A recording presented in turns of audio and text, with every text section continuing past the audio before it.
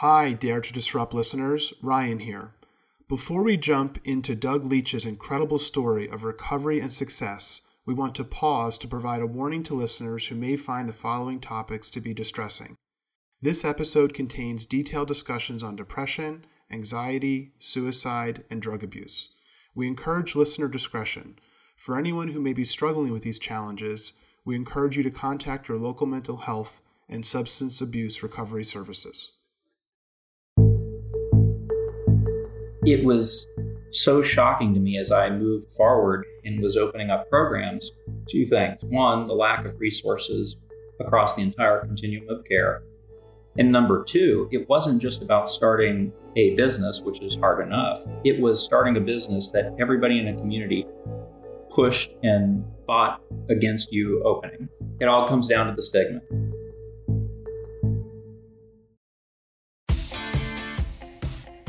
This is Dare to Disrupt, a podcast about Penn State alumni who are innovators, entrepreneurs, and leaders, and the stories behind their success. I'm your host, Ryan Newman, and on the show today is Doug Leech. Doug is the founder and CEO of Ascension Recovery Services, one of the fastest growing healthcare companies in the country, as well as a national leader in behavioral health consulting, management, and program development field. Ascension Recovery Services aims to expand access to substance abuse treatment services across the country. Doug is also the founder and CEO of West Virginia Sober Living, a network of recovery residences and reintegration programs for people in early recovery from substance abuse disorders. He graduated from Penn State in 2005 with a degree in accounting. Doug, thank you so much for joining us on the Dare to Disrupt podcast. This is a first for us. You're the first guest we've had that's been able to give some insight into a topic that's affecting so many, which is substance abuse. Thank you so much for joining us today. Thanks for having me, Ryan. I appreciate it. Doug, I'd like to start as we normally do, which is at the beginning. Would you mind sharing with our listeners where you grew up and what some of your early formative years were like as a young boy growing up? Sure. I grew up in Morgantown, West Virginia. Was born in Morgantown, lived right across the border in southwestern PA, a small town called Smithville, Pennsylvania, and moved to Morgantown when I was in sixth grade. Really good family, very loving. Dad was a banker, mom was a school teacher, and have one sister who's about a year and a half older than me. I was a good kid, good grades in school, very, very good student, and active in sports. I played pretty much every sport. Or moving into my high school years, it was tennis and golf were my primary sports. I was also a big skier. Never really got into too much trouble. My senior year in high school, I started going to parties, drinking beer, just like many of us do, and still wasn't really getting into trouble, but just started to drink socially. Doug, what brought you to Penn State? I always had a dream of going to Penn State. My dad was a Penn State alum. He was an accounting major, went on to become a CPA and eventually a banker, and he founded a bank in West Virginia. So I was always following in his footsteps. I got into Penn State, went up to University Park in fall of 2000, lived in Geary Halls, and just couldn't have been happier. I was so happy with the choice I made with Penn State, and coming up onto campus freshman year was just a pretty incredible experience. Something that's important about my story, and I didn't realize it at the time, I do now, and I can reflect and look back on my childhood years and growing up, but I always had underlying anxiety. I just had lots of doomsday scenario thoughts in my head that played out from the age of 5, 6, 7, 8 years old, all the way through high school and into Penn State. Lots of worry, over things that a kid shouldn't worry about.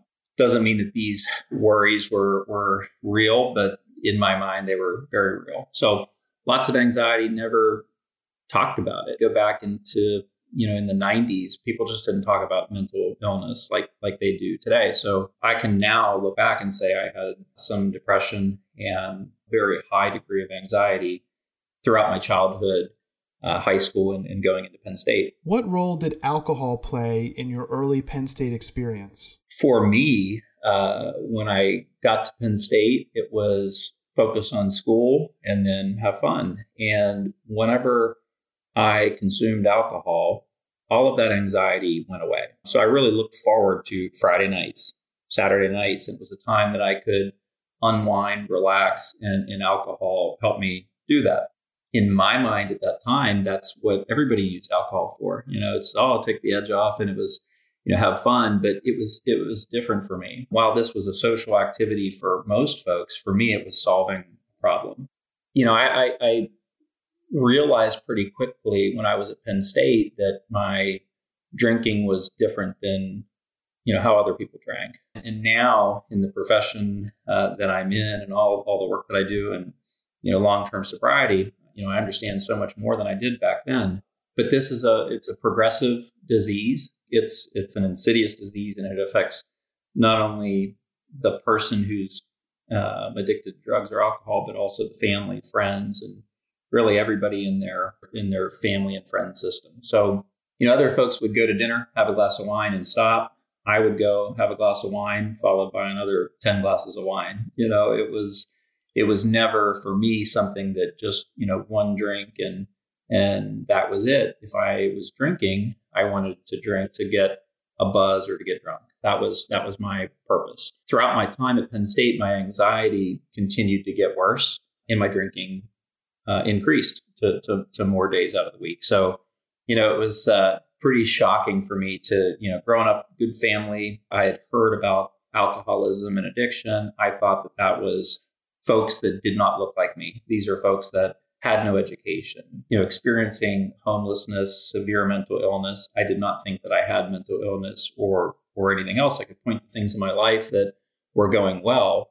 And that was evidence for me that I was not, somewhat affected by this. And so you're at Penn State, you're having this struggle with which you've spoken so passionately and eloquently about. And at a certain point, did it get so bad to the point that you had to leave, or were you able to sustain it through your 4 years at Penn State as a student and graduate? Yeah, Brian, it was, it progressed. So freshman year, by my second semester, it was getting pretty bad. I had lots of friends. I was always outgoing. So I was the guy in the group that you would expect had no anxiety or depression or anything like that. Very outgoing, had lots of friends, and was very active socially in classes. So no one knew this. And further, I would portray on the outside that everything was fine. So it was keeping up this image and carrying on without sharing and saying I'm struggling was really difficult. Second semester, freshman year, it was getting pretty bad. I was having trouble sleeping. I was constantly anxious, even to the point of having panic attacks in class. I would go sit down in class at Penn State, and it would just rush over me, this fear that I'm not going to be able to get out of this classroom, almost like a claustrophobia type thing. I'd be, so I'd have to sit by a door in every class that I went to, constantly worrying about things. It got to the point that, if you were in a class and the teacher was going around the room, starting at one side and coming to the other side of the room, and everybody was giving feedback on something, I would just sit there and watch that, kind of weave through the class, and was getting closer to me and almost black out. It was crazy. And this is someone, coming from someone who has been social, had, very comfortable throughout my years being in front of large groups of people. Hindsight, I wasn't actually that comfortable, but it was starting to, this anxiety was starting to grow. But I had just had so much experience being around people, with my parents being in business in town and my dad starting a bank, and at functions all the time. I was always interacting with adults and lots of situations like that. So it was very strange, and I didn't know what was going on. The one thing that I did know is it wasn't normal, and I did not want to tell anybody. I was so embarrassed to tell people, hey, I go to class and I've got to sit by a door because I might have to get out of there. It's like, I was just afraid, well, if I say that to somebody, they're going to think I'm absolutely insane. So it built. I left for the summer, left Penn State after freshman year, came back to Morgantown, West Virginia, lived with my parents at home, worked a job, and had a pretty good summer, going out with friends on Fridays, Saturdays, tried not to drink throughout the week. How I think of it now, Ryan, is I was just treading water in the middle of the ocean, so I was pretty unhappy, but I just kept going through the motions, and there was some fun and enjoyment. It wasn't all terrible, but just that anxiety continued to increase. My mental health continued to deteriorate. Went back up to school for my sophomore year. It would just ebb and flow. I'd have good, good month, bad month. But just underlying was all of this worry. I was never talking about it. I'd never gone to a therapist. I thought going to a therapist was admitting you were a flawed human being. And I just all the stigma that surrounds mental illness and addiction, just kept me from, raising my hand and saying, I'm having a hard time. So what was interesting is at the end of my sophomore year, I started to, break out, get pimples. And it was right around the time that Accutane came out, and it was a very popular medicine. We had heard some things about, this medicine caused, depression and anxiety, severe, things like that. So I wanted to take it. Got pimples, take Accutane, they go away. What's the problem? And my parents had started to notice that I was having some of these struggles. We didn't really know what to call it. We didn't know what was going on, but they knew that I was struggling, and they were worried about me taking the medicine. And, it's so funny that medicine, the big push with Accutane was, pregnancy testing, and then also testing liver enzymes. It's hard on your liver. Well, I didn't care about that because I drank. And so I thought my liver's fine. So these were the two things that they talked about, pregnancy and liver enzymes. That medicine was, whether it, had something to do with it or not, that was right at the time that my mental health deteriorated terribly. So started taking that medicine. About 4 to 6 weeks in, I became so depressed. I was in my room at Penn State in my sophomore year, and I would not leave my room. I was in my room for about, I think, going on about 5 days, had not left my room. I had a case of Gatorade and a massive box of Nutri-Grain bars that I lived off of. And I was terrified. I could not leave my room. My mental health was so bad. People started calling my parents. They didn't know where I was. My parents were calling me. And I remember I finally just said, I haven't left my room in 5 days, and I don't know what's wrong with me, but I can't even leave my room. And my mom, she said, I'm going to drive up there right now. She drove up to Penn State, and I came out of my room whenever she got there, went out and got to my car, and then we drove back to Morgantown, and I withdrew for the semester. I wanted help desperately. I didn't know how to ask for help. But then, my parents, once they realized I was, kind of held up in my room, they came to my rescue. So, it was really strange, Ryan. Like I didn't know what was going on. I wasn't drinking all day, every day. I mean, I probably hadn't drank in weeks at that point, was not taking any drugs. It was just purely mental illness. So came back to Morgantown. My parents had psychiatrist appointments set up for me. I got involved with WVU Medicine's Chestnut Ridge program. That's their psychiatric outpatient practice, and got on antidepressants. And I remember getting on that medicine. I was embarrassed to go to the pharmacy and pick it up. I thought everybody at the pharmacy is going to be talking about me. And looking back, it was just all this stigma that I learned from being out in the world, just that someone struggling with mental illness is a bad person or a flawed human being. That's kind of just what I believed. And it's just so not true. But I was so embarrassed to say that I was struggling. And so I kept it all inside. But anyway, that started my beginnings of getting involved in counseling, therapy, seeing a psychiatrist. So after that experience where you sort of had a reset in Morgantown, presumably you came back to Penn State and then were able to finish your degree. And if so, what was your mindset like when you returned? More importantly, you got to the point of graduation. What were you thinking after graduation at that point? Yeah, so I got better. The medicine helped, and I went back up to Penn State. The antidepressants were working. I was off the Accutane, so I was starting to do better. And like any 20-year-old, it was working really well, so I quit doing it. I quit taking the medicine. I don't need this. Go back to, I'm feeling better. So I didn't think that I needed to take it anymore. For the rest of my time at Penn State, the remaining 2 years, it was just kind of up and down. I would take the antidepressants because I was feeling down, take them for a period of time. I'd start feeling better, and then I would quit taking them. Before I graduated Penn State, I had an injury and was prescribed pain medication. The doctor gave me like 90 Percocet 5 milligram pills. I had never taken pain medication, knew nothing about it.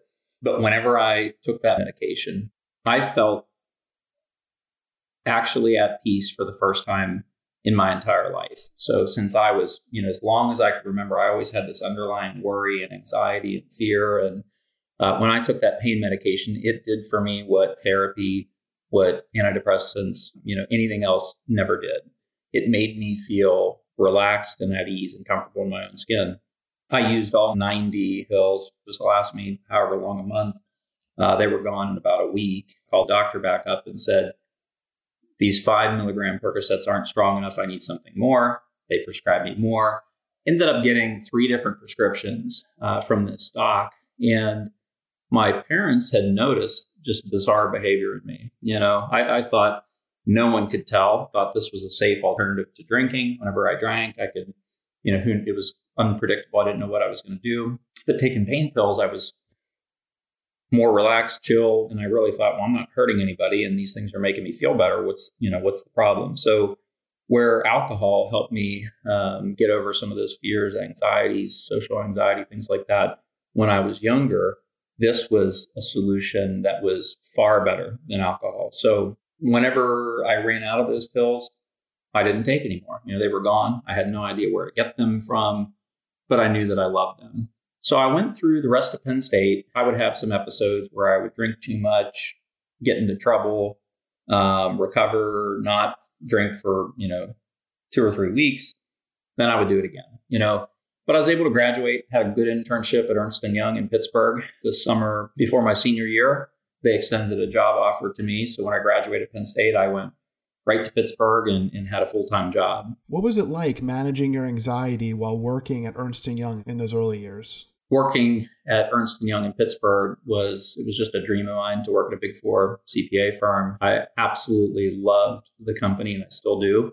I had this job that I knew was going to set me on a great career trajectory and be able to accomplish some of the goals that I'd always had for myself. And I also knew that drinking alcohol could probably disrupt all those plans. I could embarrass myself at work, get into trouble, get a DUI, something would happen. So I just limited my drinking and tried to, if I was going to drink, don't do it around anybody from work. That lasted for maybe a year. And then I'd be out with coworkers, start to drink. I would have episodes in my first few years at work where I would, get drunk at a company event, embarrass myself. And then I would play damage control and try to, fix everything and piece things back together. But my mental health started to deteriorate once again. All the while I was not doing therapy. I may or may not be taking my antidepressants and just really, really struggling. But I was able to hold on and keep things somewhat together. The perfect storm for me happened when I was working in Pittsburgh a few years into my career at Ernst & Young. And I met some folks in Pittsburgh that had access to pain pills just purchased on the street and really at, an unlimited quantity. So I had access to the drugs that I knew made me feel like a whole person and comfortable in my own skin. And I had the resources to buy them. So, and honestly, Ryan, at that time, you got to remember this is 2006, 2007. There wasn't much talk about an opioid epidemic. It was, pain medication and Oxycontin are safe. They're doctor prescribed. They're non-addictive, all this stuff. And so to me, I truly believed that taking a Percocet or an Oxycontin was far safer and better than drinking a beer. I keep referring to it as a solution, and it was at the time. It fixed the problem that I had inside. So got the pills, I started taking them and just pretty much quit drinking. And I had no idea that it would ever result in being physically dependent on these drugs. I struggled to even think that it was drugs. I mean, this was just medicine I was taking. So, which is silly now in hindsight. But I remember going to work at Ernst & Young on a client, and I was in the audit room. Everybody went to lunch, and I said, I just don't feel good. I'm going to stay back. I was so sick, had to go to the bathroom, was throwing up. And I thought, I've got the flu. I am, just sick. And what I realized, and I remember talking to one of my friends and said, hey, can you come down and pick me up? I'm sick. I need to go home. And this was a co-conspirator of mine, someone that was, taking these pills with me. And they said, did you take any pills today? And I said, no, I'm out. I ran out yesterday. They said, you're in withdrawal. You need to get a pill.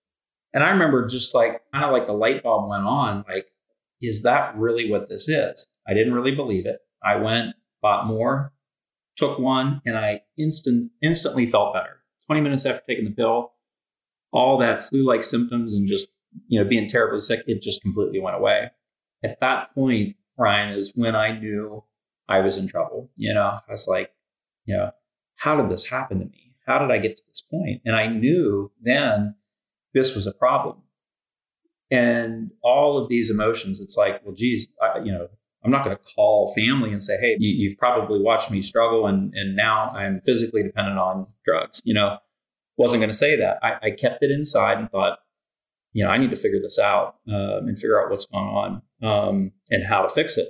This, I would not go to a doctor and talk about because I was just so afraid if people knew that I was, an addict and an alcoholic. I just thought that would be the end of the world. Whenever that happened, that was in 2008. By the end of that year, I wasn't even showing up to work at Ernst & Young. They met with me, one of the partners, and said, we've seen you go from, moving up in your career, getting put on better jobs, doing really good work.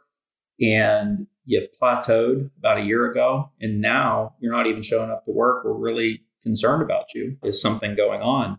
Is there anything that we can help you with? This partner knew exactly what was going on with me. I thought nobody knew. I made up a story that there's, family members have some health issues. I'm okay. Thanks for asking. Don't need any help. And I remember the partner said, well, if you don't need any help and there's nothing we can do to help you, it really comes down to your job performance, and your job performance is very poor. So this isn't working out. Are you sure there's nothing that you need help with? Because whatever it is, we can help you with it. I said, appreciate the concern. I'm all good. Thanks. And so I thought, the walls are closing in on me here at Ernst & Young. I better go get another job. And I did at a CPA firm in Pittsburgh. I went to work there. I was there for about 13 months. At that point, I'm leaving Ernst & Young because I couldn't even show up to work. So just imagine what my performance was like at this other firm. I mean, I worked there 13 months and really didn't accomplish anything. I think it was about 2 weeks. I hadn't even shown up to work. They couldn't get a hold of me. They fired me, and no one else was going to hire me. At this point, Ryan, I was showering once every 2 weeks, not brushing my teeth. I mean, it was just pretty gnarly and nasty. Not communicating with family, not showing up at Christmas. If I did show up at Christmas, I had stitches in my forehead or a cast on. I mean, it was just really, really, really bad. I was at that time taking pain pills all day, every day. I drained my 401k. I sold everything I had. Every dollar that I had was gone towards pain pills. So my whole world was kind of crashing down on me. And I went for a period of 9-10 months without working. I couldn't pay for my apartment and lost my apartment. I was bouncing around from couch to couch, had no place to live. Would pop back up in Morgantown and stay at my mom's house and then disappear for 3 months. I mean, it was just really, really bad. The mental health continued to deteriorate. So at this point in 2010, I was thinking about suicide almost daily. I just looked at my life and thought I was a good kid, good person. So I thought, now I'm believing that I'm not a good person. I've hurt so many different people, family, people worried about me. I'm failing at jobs. I mean, I just felt like a total and complete failure. I would have killed myself if not for my family. I just thought, I can't do this to them. They still seem to love me. I don't know why. If not for them, I'm sure that I would have done it. Eventually, I got arrested, and the arrest is truly what saved my life. I can tell you all about that, but that was, it was just a steady decline. And after having some forward movement in my life, it all came crashing down. So you get arrested. Sounds like that was sort of rock bottom for you, or the true wake up call that perhaps you needed. And what was that turning point for you? What was that pivot that occurred as a result of following the arrest? Yeah. So the arrest happened in Morgantown. I was out one night drinking, had been taking pills all day, was in a complete blackout. And I woke up in the regional jail.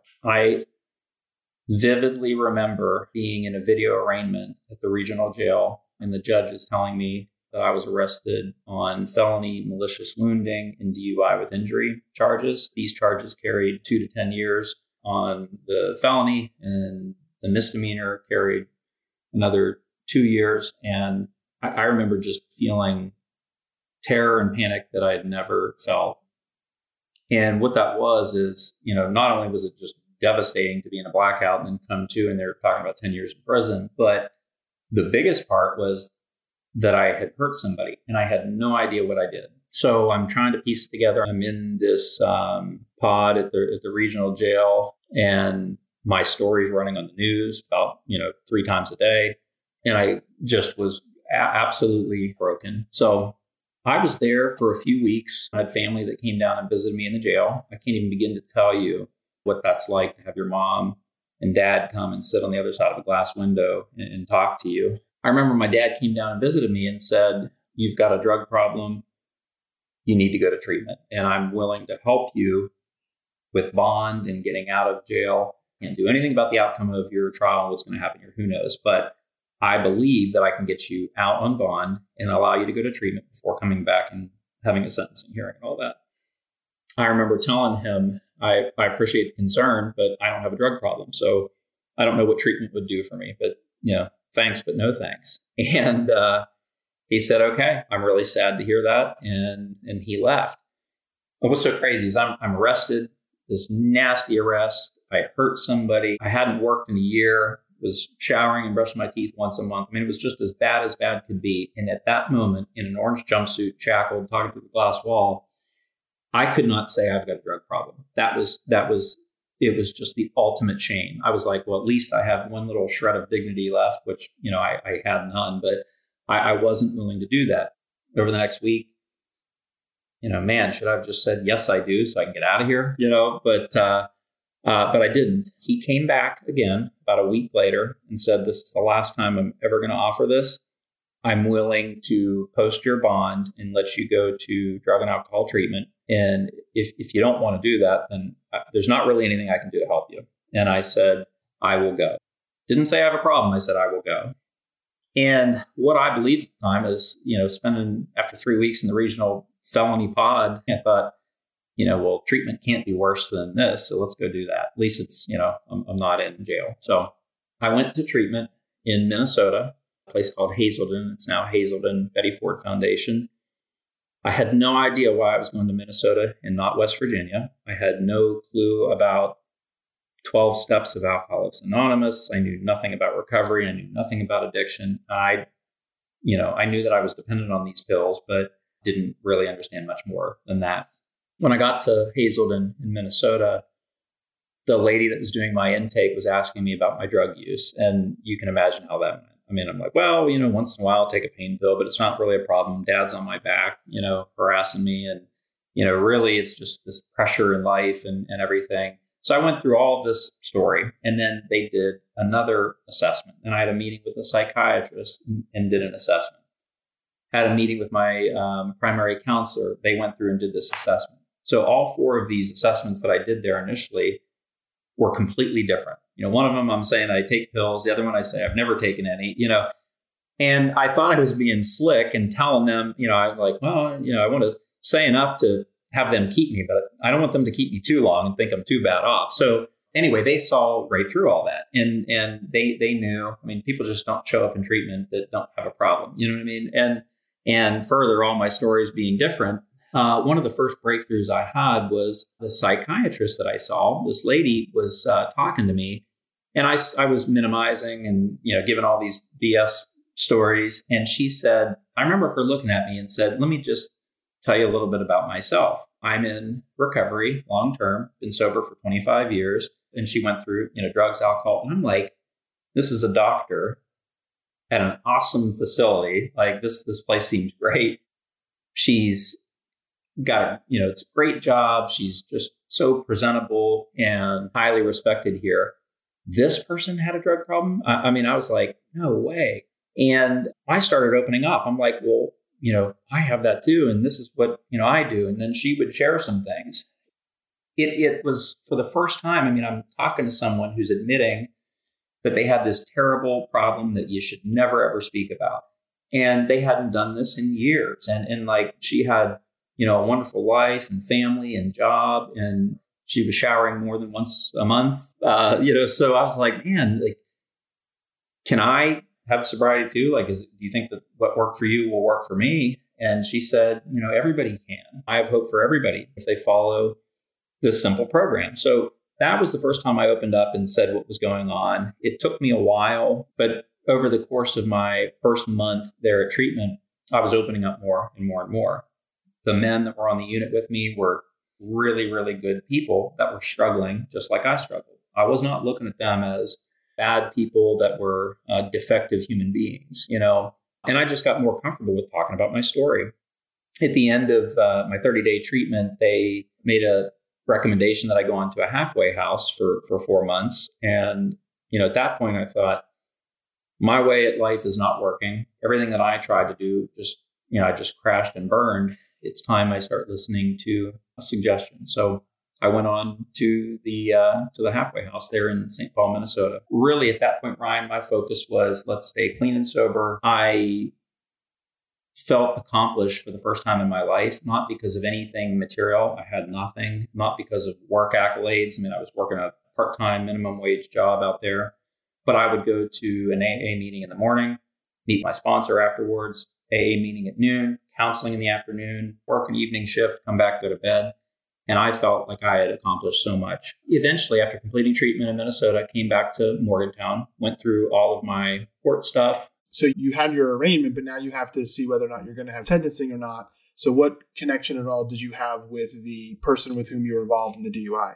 So whenever I had come back from treatment, I had a year of sobriety in. I just felt it was the right thing to do to write this personal letter because it just weighed on me so much. If like I said, I was thinking about killing myself on a daily basis, but I never wanted to hurt somebody else, so that was just so devastating to me. So I wrote a letter. First part of this letter was, I am not writing this for asking you for anything, no favors, no nothing. There's no expectation. You don't need to accept an apology.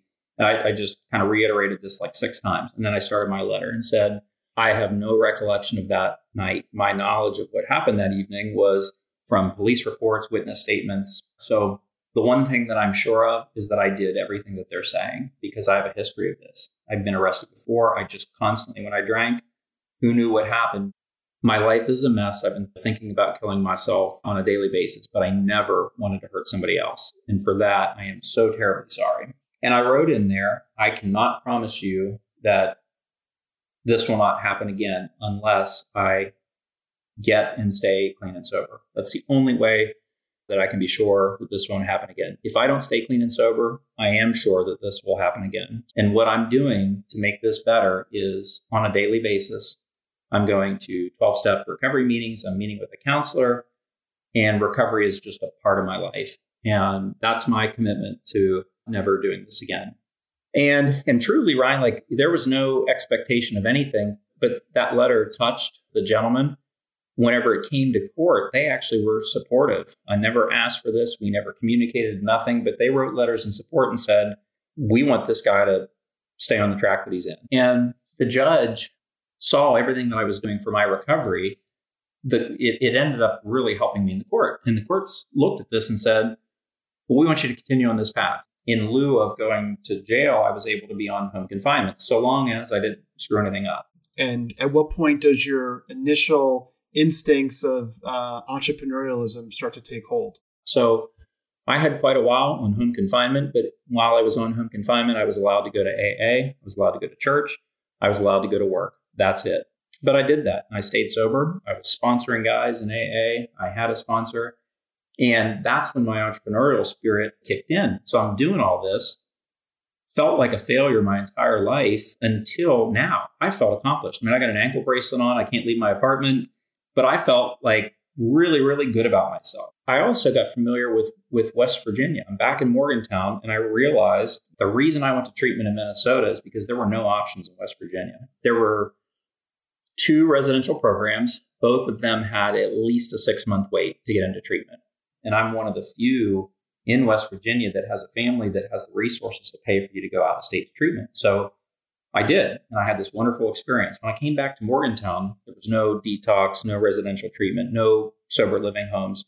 I mean, we had pretty much nothing in our state. And my mission became, I want to provide the options that I had out in Minnesota to people in West Virginia. Like, why can't we have that here? So I was working in an accounting firm because that's what I knew. And I started working on putting together a nonprofit called Morgantown Sober Living, which is now West Virginia Sober Living. And that's where my career in this industry started. First thing I started was this 501c3 nonprofit. It's now statewide, and it's considered the premier provider of services for addiction in the state of West Virginia. And it was so shocking to me as I moved forward and was opening up programs. Two things. One, the lack of resources across the entire continuum of care. And number two, it wasn't just about starting a business, which is hard enough. It was starting a business that everybody in the community pushed and fought against you opening.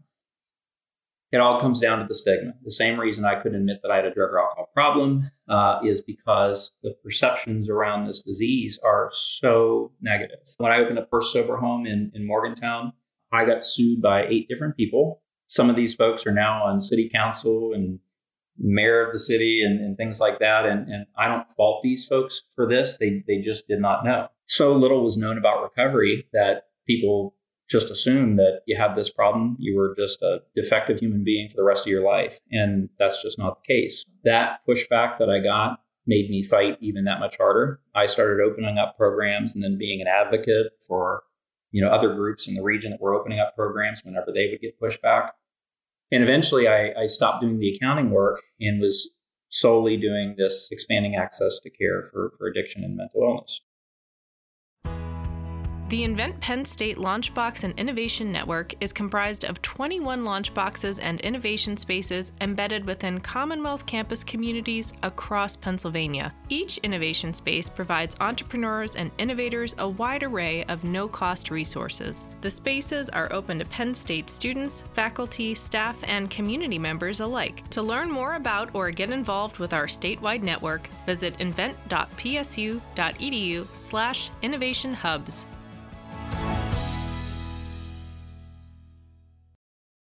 And so you start initially with this nonprofit. You basically have this West Virginia Sober Living, but then eventually that is the launching pad in some way for Ascension Recovery Services. So can you talk about how you went from the nonprofit model to the for-profit model? So I always wanted to, the recovery homes and the stuff I was doing through the nonprofit were really great, but we needed licensed behavioral health facilities in the state of West Virginia. I desperately wanted to open up detox and residential treatment like I had been to out in Minnesota. The stuff I was currently opening in the nonprofit was all the kind of aftercare and community support type programs. So as I started to think, how do we open up a licensed behavioral health facility? What was so shocking to me was no one knew how to do this. There were so few resources all over the country. I mean, you had big institutions like Hazelden and Betty Ford that had treatment centers. They know how to do it. But everybody kept all their secrets so guarded. And we got hired by a doc in Morgantown named Kevin Blankenship to help him open up Jacob's Ladder. Jacob's Ladder is the first treatment center that I worked on opening. It's in Aurora, West Virginia, and it was featured in a Netflix original documentary called Recovery Boys. Throughout that process, I'm calling on people that I knew from Minnesota, my counselor or the counselor supervisor or administrator at the treatment center I went to, and said, how do we start a center? How do we get a behavioral health license? How do you bill insurance companies? How do you get, your providers credentialed? And everybody had a little tiny sliver of the information, but nobody knew from A to Z how to open up one of these centers. So what I thought, Ryan, was it's so difficult to figure out how to start one of these centers and how do you put together a business plan for a substance use disorder treatment center? So I said, I'm going to start a business. This business is going to help other community organizations, hospitals, health systems, investor groups, community nonprofits open up treatment centers. We're going to take you from A all the way to Z. I had no money starting this business, so I had to pull in folks that knew the payer contracting piece, that knew the medical billing piece, that knew policies and procedures. And I pulled this network of folks together, hired them as 1099 contractors to work for me, only paid if we had a job. And we put together this team and a process, and we mapped out from planning to opening and then operating a center, what's everything that you need to do. I was really the kind of the connector, and I was learning this whole process, formed the company, made the website, started doing search engine optimization. And I would tag my pages, how to start an addiction treatment center, how to start an intensive outpatient program, how to start a sober living home. And within weeks, there were so many people Googling this, but nothing would come up. Now mine came up. I'm now at the top of every Google search. Doesn't matter where in the country you are. If you're searching how to start a treatment center, you're finding my articles and about our process. I started the company in January of 2016. Throughout 2016, we were getting calls from out of state, just all over the place. We had opened up the Jacob's Ladder program, and I got a contract with WVU Medicine to open up what is now the Center for Hope and Healing. We were developing these projects, getting them behavioral health license, getting them open, staffed, and treating patients. And patients were having really good outcomes. And we grew and grew. Every year we doubled in revenue and profitability. We were hiring folks in recovery to work at our company. Ascension was started in my basement. We were in my basement until 2018. We were now doing projects from coast to coast. Really what it is, Ryan, is that everybody that's on my team is an entrepreneur. We're a group of folks that don't take no for an answer. We expect to hear, you can't do that. We expect to face barriers. We expect to face community opposition, but we believe in what we're doing. We know that everybody deserves a right to enter high quality treatment and recover from this disease, and nothing was going to stop us. And when you think about the business today, what percentage of your time or what percentage of the business resources is spent on the program development that you just spoke of versus the actual providing of clinical services in those different regions? That's great. So now the business, we are developing and opening lots of programs. So that's the program development. And then we manage these centers long term. To keep up with the growth of my company, I started looking for a strategic partner. I went out to market, took my company to market, and I did a transaction with a private equity firm out of Philadelphia called Renovus Capital Partners. Within Renovus Capital Partners, they have a division called RCAP. And RCAP looks for unique businesses that are effectively disruptors in the industry. The business had evolved so much from 2016 to 2021 when I completed that transaction. Kept getting into bigger office space and expanding. We had, at this point, partnerships with the city of Boston to develop the world's largest behavioral health campus, projects from California to Washington State to Florida, you name it. So we were growing, we were building up our capabilities. We were developing our internal playbook for how to start these centers and manage them. And we had lots of media attention, and we're doing really great things. So at that point, we were just developing and then managing centers. So throughout the management of these centers, we had patients coming in and treating them, but we didn't own any treatment centers of our own. That was always my mission and plan. I wanted to have my own centers. The best way that I can ensure that the care stays top notch was if we had involvement long term. For me, the best way to do that would be for us to have our own centers and own these centers. So completed that private equity transaction March of 2021.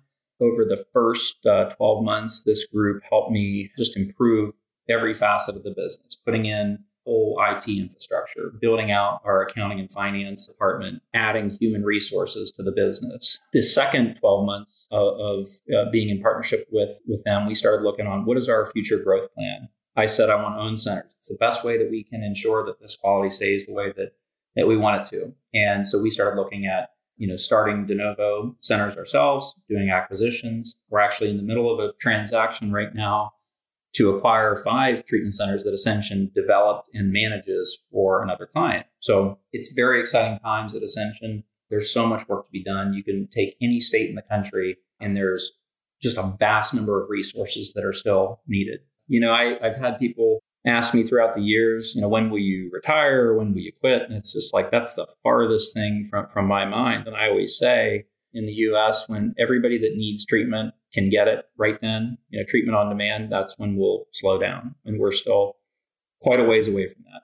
To take us back to where we started, when you think about your own recovery and the fact that you're actually employing people who are on their own path to recovery, what is it today that sustains you and gives you the belief that you can continue in your own recovery? And how do you provide that support to the others around you who serve on your team? That's one of the most important things to me. One of the guys that works for me, his name's Joe Mitro. He was the first patient in the first sober home I opened in Morgantown Sober Living in downtown Morgantown.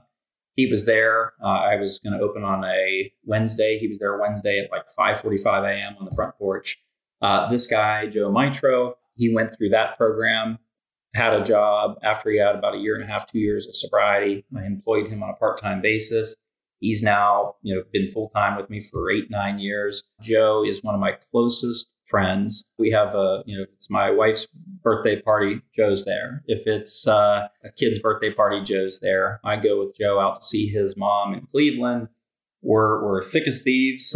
He's just a best friend of mine, and that just highlights what's so special and meaningful to me. Someone that comes through the program. This guy Joe Mitro at the time had 30 years crack addiction, lived in every homeless shelter on the East Coast of the United States, could not string together any meaningful sobriety. He didn't have $1 to enter the treatment, and I took him and gave him an opportunity, surrounded him with a life of recovery, people in support. So to me, that is the most important thing. Folks that go through treatment and then come work at a facility, not the week after they, leave the program, but, go out, get a job, but come back and work in this field. So part of my mission is employing people in recovery. We employ so many people in long-term recovery, and we just see those people go out and help hundreds of other individuals. So you're effectively, building an army that's gone out to solve this big problem. So my recovery is the most important thing in my life. Without that, I have nothing else. I'm not ever going to graduate from this, disease of addiction. I always have it. I am not bashful about it. I talk about it everywhere I go. And it's just so important for me to get the message out that we do recover. Hiring someone that's in recovery is one of the best investments that you can make. Creating a good place of employment for folks that are in recovery from addiction or mental illness doesn't mean that's the only people that we'll hire, but everybody that we hire has a big heart for helping people with mental illness and addiction. So, well, thank you, Doug, for taking time to share your path to recovery and also your entrepreneurial journey with me. I'd now like to hand things over to a current Penn State student, Elise Johnson. Elise is a fifth-year student studying general science at Penn State. She's a current participant in the Happy Valley Launchbox powered by PNC Fast Track Accelerator program with her startup, Life Boxes. The startup recycles shipping containers to provide customizable and scalable housing solutions. She was also recently a finalist in the Penn State Nittany AI Challenge. Elise, I'll now hand the interview over to you. Thank you, Ryan. I am grateful to be a part of this podcast and learn more about the Ascension recovery origins. Doug and I have a lot in common, from our anxiety, leave of absences, and above all, resiliency and entrepreneurial spirit. This interview is perfect timing as I just returned from the Community Anti-Drug Coalitions of America's National Leadership Forum in Washington, D.C. When I got back, I watched Recovery Boys on Netflix, and I saw the struggles individuals had transitioning from Jacob's Ladder's farm to their sober living housing options, and other options like West Virginia sober living. Doug, what is your vision for the future of sober living communities, and do you see multi-generational permanent residence? I do, Elise, and thanks for joining. Sober living homes are so vital. I see that becoming just a permanent fixture in every community. At this point, 10 years ago, there was all this fight and pushback. It's starting to turn. Now communities are welcoming these homes. But really, it's all about stigma, and it's folks understanding that, why would you fight a group of folks that are trying to get their lives back on track? These are folks that are not drinking, doing drugs. They're all working. They're gone to bed early. You know what I mean? These are the neighbors that you want. And so I think over time, with advocates, out there getting the word out, people being more open about their recovery, we see that shift. So my hope and vision for the future is that the recovery system that I had in St. Paul, Minnesota, it was so robust. You go to a coffee shop, a Caribou Coffee, Starbucks, there's 10 people out on the patio reading an AA big book, and meeting with their sponsor. And now, in Morgantown, West Virginia, it's like that. There's so much recovery. I opened the first recovery home in the area. there's a dozen there now, probably more. So my hope is that in every community, especially rural parts of the country, have these options. I just firmly believe that if people know about it, they don't feel ashamed to admit that they've got a problem, and then they can get into a system that is a full continuum of care, people will recover. People do recover if given a really good opportunity. But it's not just the treatment providers. We need local employment partners to recognize, hey, here's a group of folks in recovery. I want to hire those folks, and mostly what we see, Elise, in a community, people want to be a part of the solution. They just don't know how. So provide a job. Awesome. Thank you. And speaking on the battle against stigma and advocacy, I have recently, in the past year, been developing a neurodiversity peer support group through the local Acres Project nonprofit, which is Adults Creating Residential and Employment Solutions. And we have a Discord server connecting Penn State students who have ADHD, autism, OCD, etc. That's the peer support community I really wish would have been around and, lacked that stigma when you would have needed that back whenever you were battling your struggles at Penn State.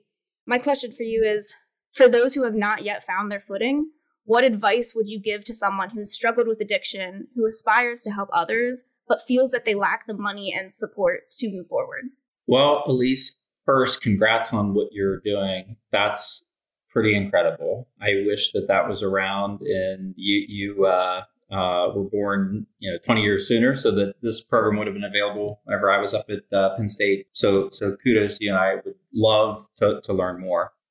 I do hear a lot of that, and folks that get into recovery and they want to start a business. How I got into this business, kind of, if we were to backtrack, I got involved in Rotary in my community. I got involved on committees doing public work and anti-stigma and things like that. I was just everywhere in the community that there was anybody trying to help people that were experiencing homelessness, mental illness, addiction, whatever the case might be. If it was people struggling, I wanted to be there and help. So, I have a lot of people that come and say, hey, I want to get into business, help me find an investor, And I started the business with no money, and just kind of organically. But even before I started Ascension Recovery Services in 2016 or Morgantown Sober Living in 2013, I was doing this stuff for years, and I continued to. So the message that I have to folks that are, entrepreneurial in spirit is get out there and do all of this stuff. We don't need 5,000 people starting a new program in the same area, join in with others and help amplify that program and build on the supports that are there. Then you'll find your niche and what's really, really needed. So kind of like the misnomer is that folks think, okay, I want to do this. Now someone give me money and let me go do it. Now I invest in projects. I think it's great.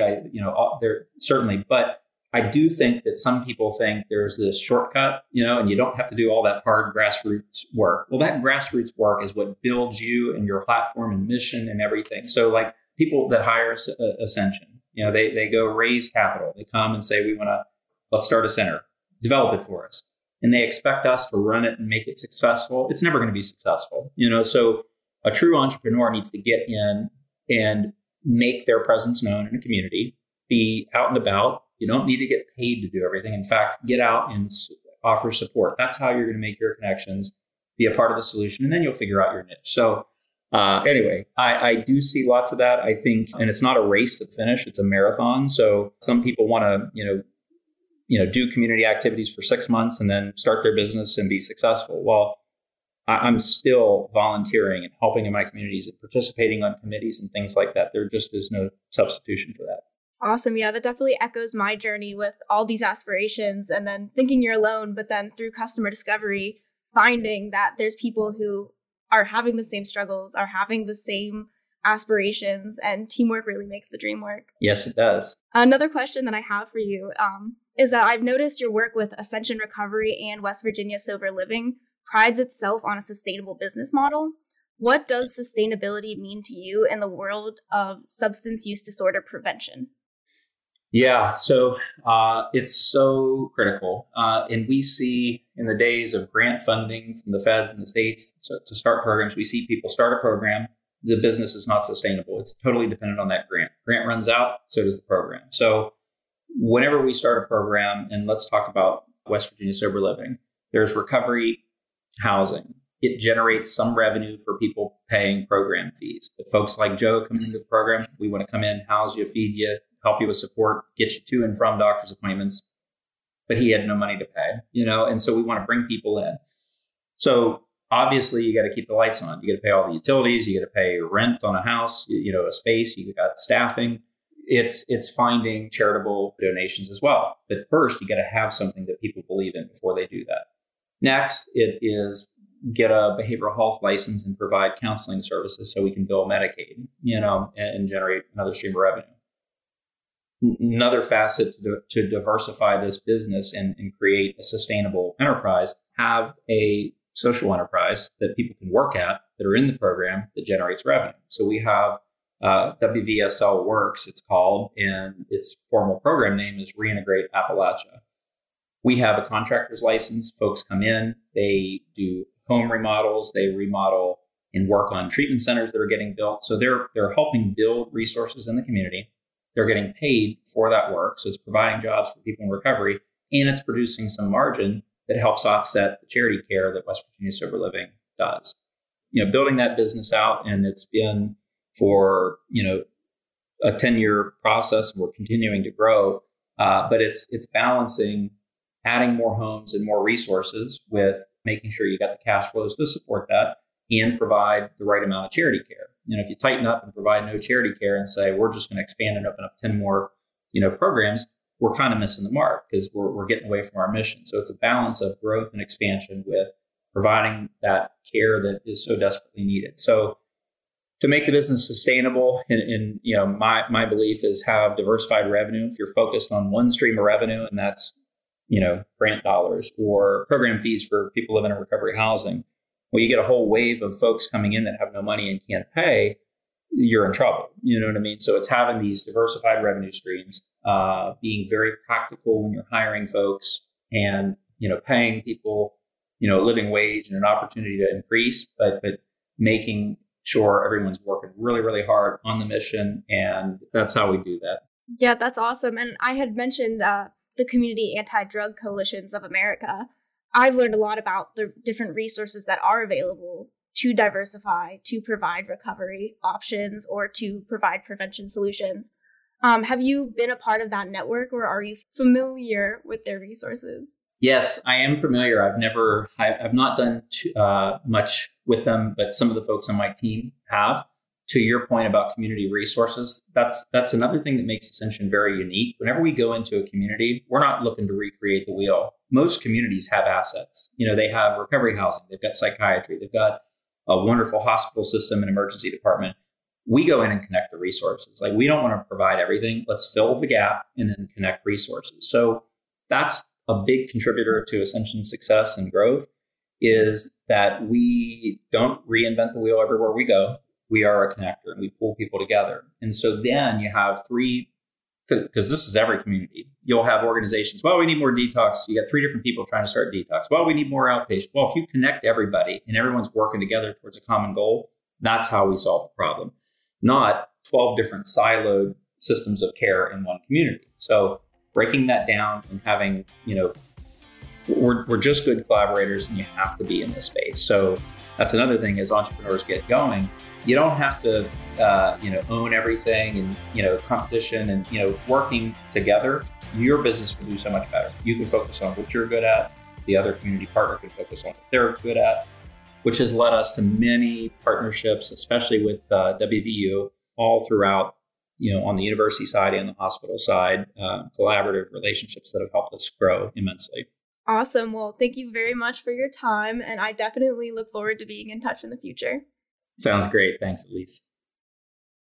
That was Doug Leech, founder and CEO of Ascension Recovery Services. If you haven't already, be sure to subscribe to Dare to Disrupt wherever you listen to podcasts, and look out for next month's episode. Thanks for listening.